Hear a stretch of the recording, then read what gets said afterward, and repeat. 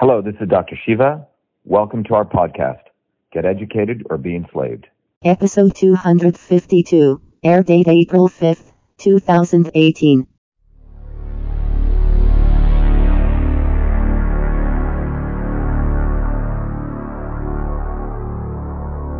I just got my 23andMe DNA testing kit in the mail. All I got to do is send some of my saliva and I'll know in a few short days whether I'm a real Indian or not. I want to challenge Elizabeth Warren to do the same. I'm calling this now the Real Indian versus Fake Indian Challenge. Elizabeth, why don't you do this? It's really, really simple. MIT grad and entrepreneur Dr. Shiva Ayyadurai even sent Warren a DNA kit. Return to sender Elizabeth Warren's Indian-born challenger for Senate, making a dig by sending her a DNA ancestry test.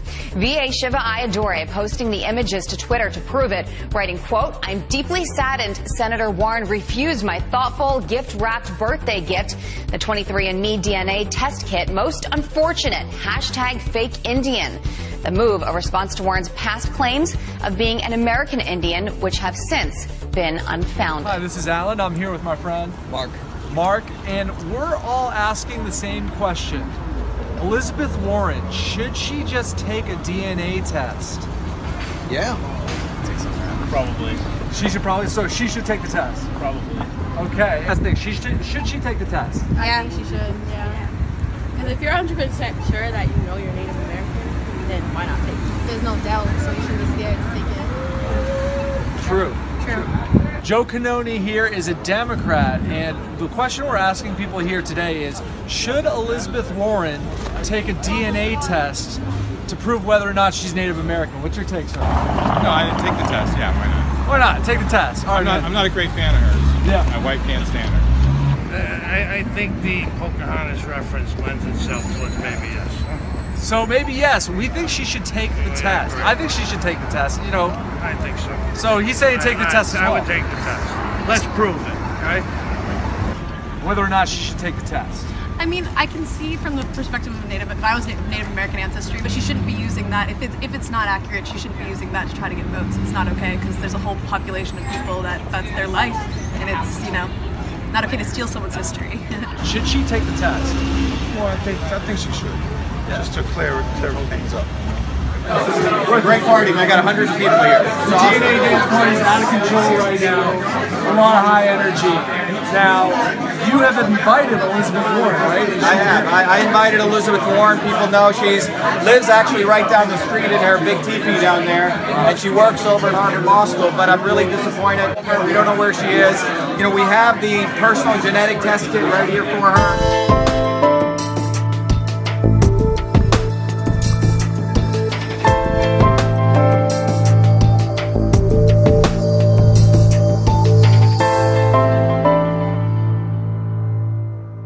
Berkshire Eagle, Massachusetts newspaper that endorsed you in 2012, that the issue of your ancestry will come up, and they're suggesting that you put it to rest, saying, quote, that Elizabeth Warren should screw up her courage and take the spit test, a DNA test, that a positive test would permanently resolve the issue while possibly shutting down President Trump.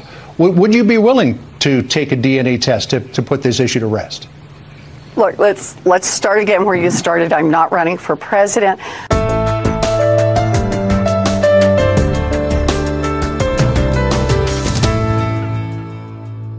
I think the big issue here is you have someone who says that they fight for the working people, fight for the poor, fight for people of color, and she has exploited that for her own benefit. Now, hypothetically, if there was an Indian man, an ostensibly Indian man running against her, a real Indian per se, do you think he would have a good chance against her potentially being a faux Indian?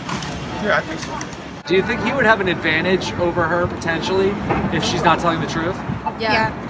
Sweet. If it was like a fact, like if he took the test already and she didn't take the test, and it looks like she's like waiting. Usually you could tell when somebody's. Yeah. Would he have sort of a real Indian versus potentially faux Indian advantage in a 2018 election? Are you saying that he would have an advantage? Not only does he have an upper hand, he also has a casino in his future. Potentially, but yeah. This is I think potentially that could be good. He could be the next Trump. See, the issue of real Indian and fake Indian, there's a truth there, because here's a woman who actually checked off the box saying that she was a Native American. Yep. I mean, this foretells a person who's basically a self-serving elitist. So voting for you. That is the greatest thing I've ever seen. That's the greatest thing I've ever seen. Thank you.